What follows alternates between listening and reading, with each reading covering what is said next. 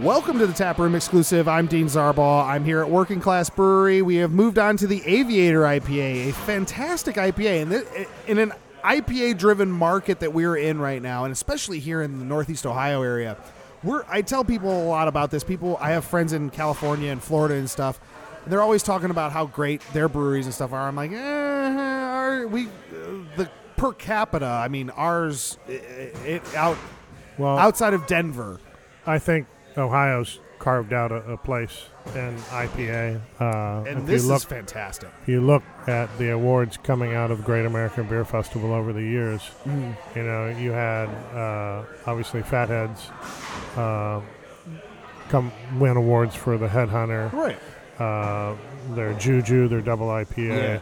Yeah. Then, and I'm not sure who was next in line, but then it was either Columbus Brewing or Brew Kettle in Strongsville won awards for their IPA and double IPA, and then, you know, Columbus was right in there too. And that's a hard category to win in. I mean, it really is. Last year's IPA category, I believe, had 409 entries. That's insane. It's gotten bigger and bigger, but there's no question that the West Coast style IPA is what's favored pretty much across the country now. It's that hot bite, right? Yeah, and really, I think one of the ways it became so popular here was Matt Cole out at Fatheads had gone out to Bear Republic and Russian River and picked up, you know, some tips on how to deal with that style and the dry hopping. Yeah. It was a big departure from the old East Coast style IPA that had more crystal malt in it, more colors. Moving to the West Coast, where there's still dextrin malts in it, but they're not the dark crystal malts. I mean, ours has a good chunk of dextrin in it, but that's just to balance the hops. But the flavors of the crystal malts are absent, and that really lets the hop aromas and flavors shine through. Well, a lot of IPA purists feel that malt in an IPA that really shouldn't be there in the flavor. Yeah. It depends on the beer, is what I say. You know, those old East Coast styles definitely got sticky and heavy, and as they aged. And this is nice. It's bright. It's got a nice hop bite to it without being.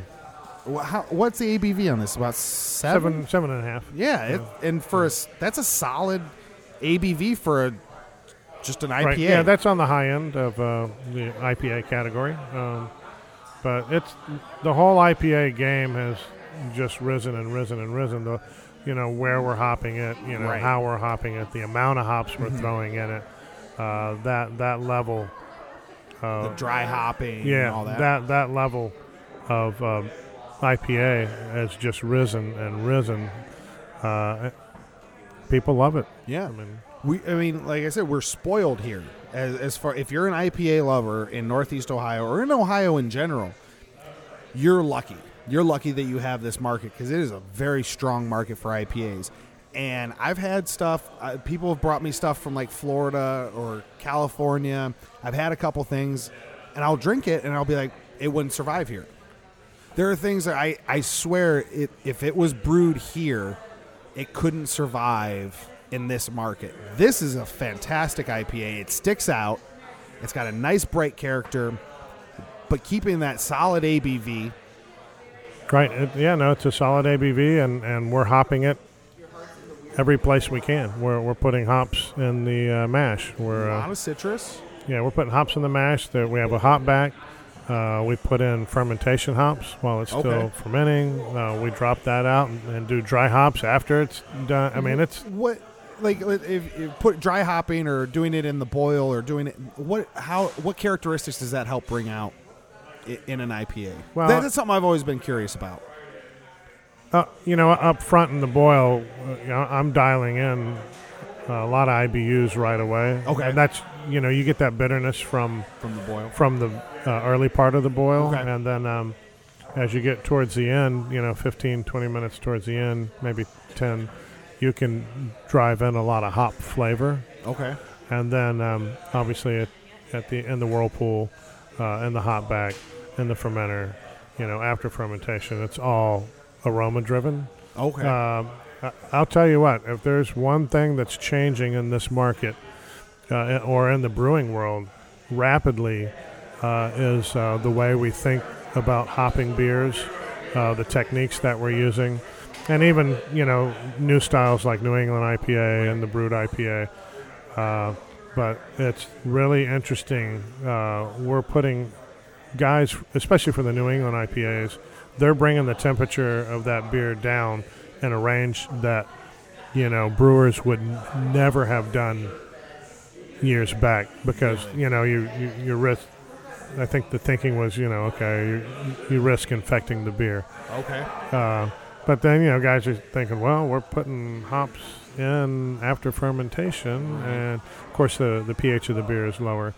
But the thinking has changed so much in the last couple of years about how we use the hops, when we use the hops, that it's exciting. Yeah, it really is. It's been fun to experiment with hops, and now you got guys saying that if you put hops in and it's above 160, you're picking up IBUs, where we never used to calculate in our recipes for IBUs, after the boil. That was it. Yeah. Anything that was put in after the boil was cut off.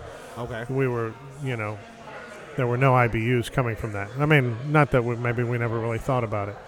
But now, the thinking is that anything above 160 degrees, you're actually picking up bitterness.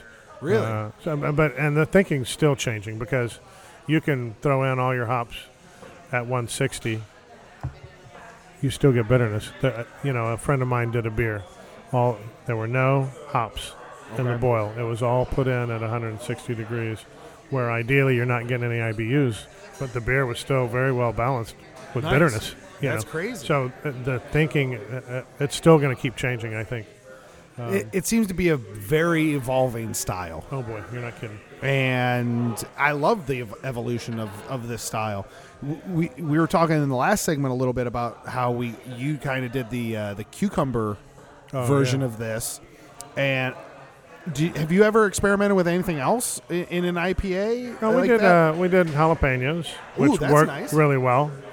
Just give it. What did it give it, like a smokiness? How'd that differ? It'd be interesting to put chipotles in there and try and get some smokiness. But we did mangoes, we did pineapple. Oh, nice. But you get so many of those flavors from the hops, right?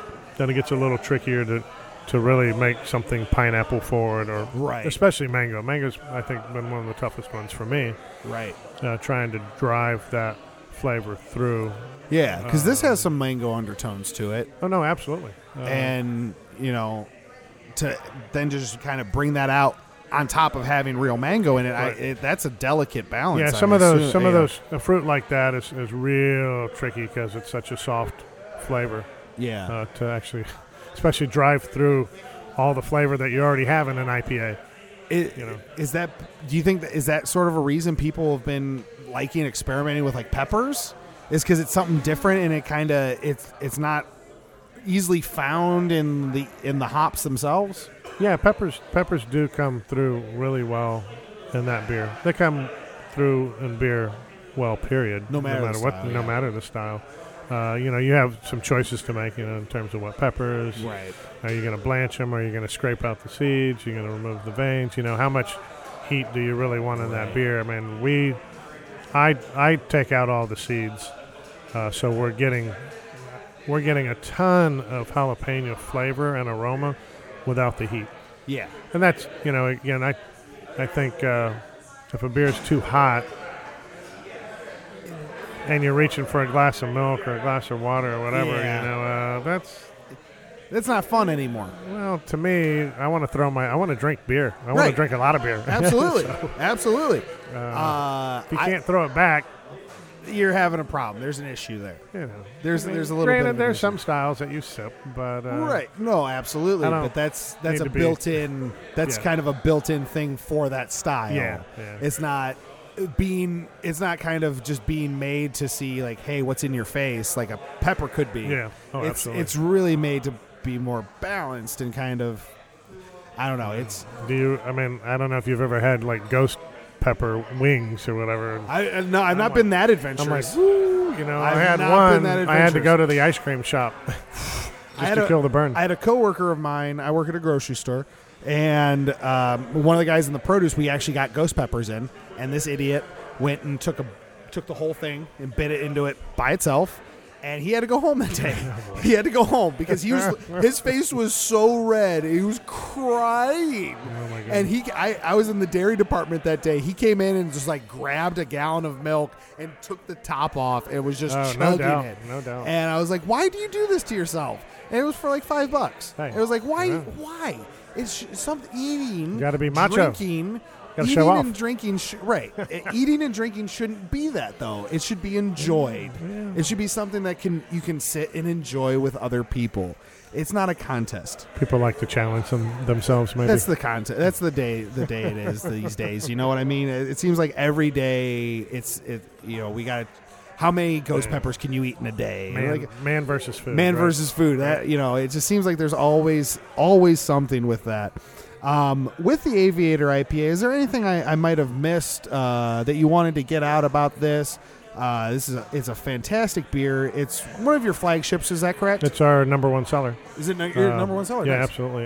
It's a laborious beer to make. It's a little longer day for us with the hop back because it's another vessel that we have to clean and empty.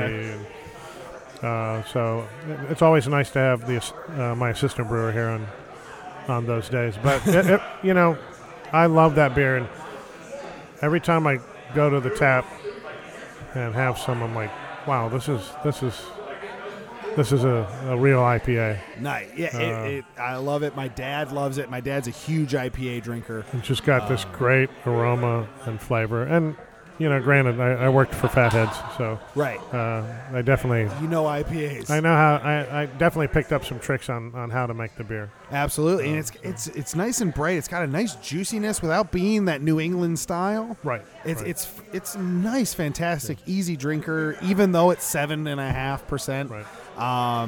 It's one of my favorite IPAs around here in Cleveland, bar none. I mean, it's fantastic. Rick, I appreciate you being here for all these parts. I appreciate you taking the time to do this, and we'll get going. Thank you all for listening. Have a great night, and thank you, Rick, for being here. Thank you. Enjoy. Pleasure. Yeah.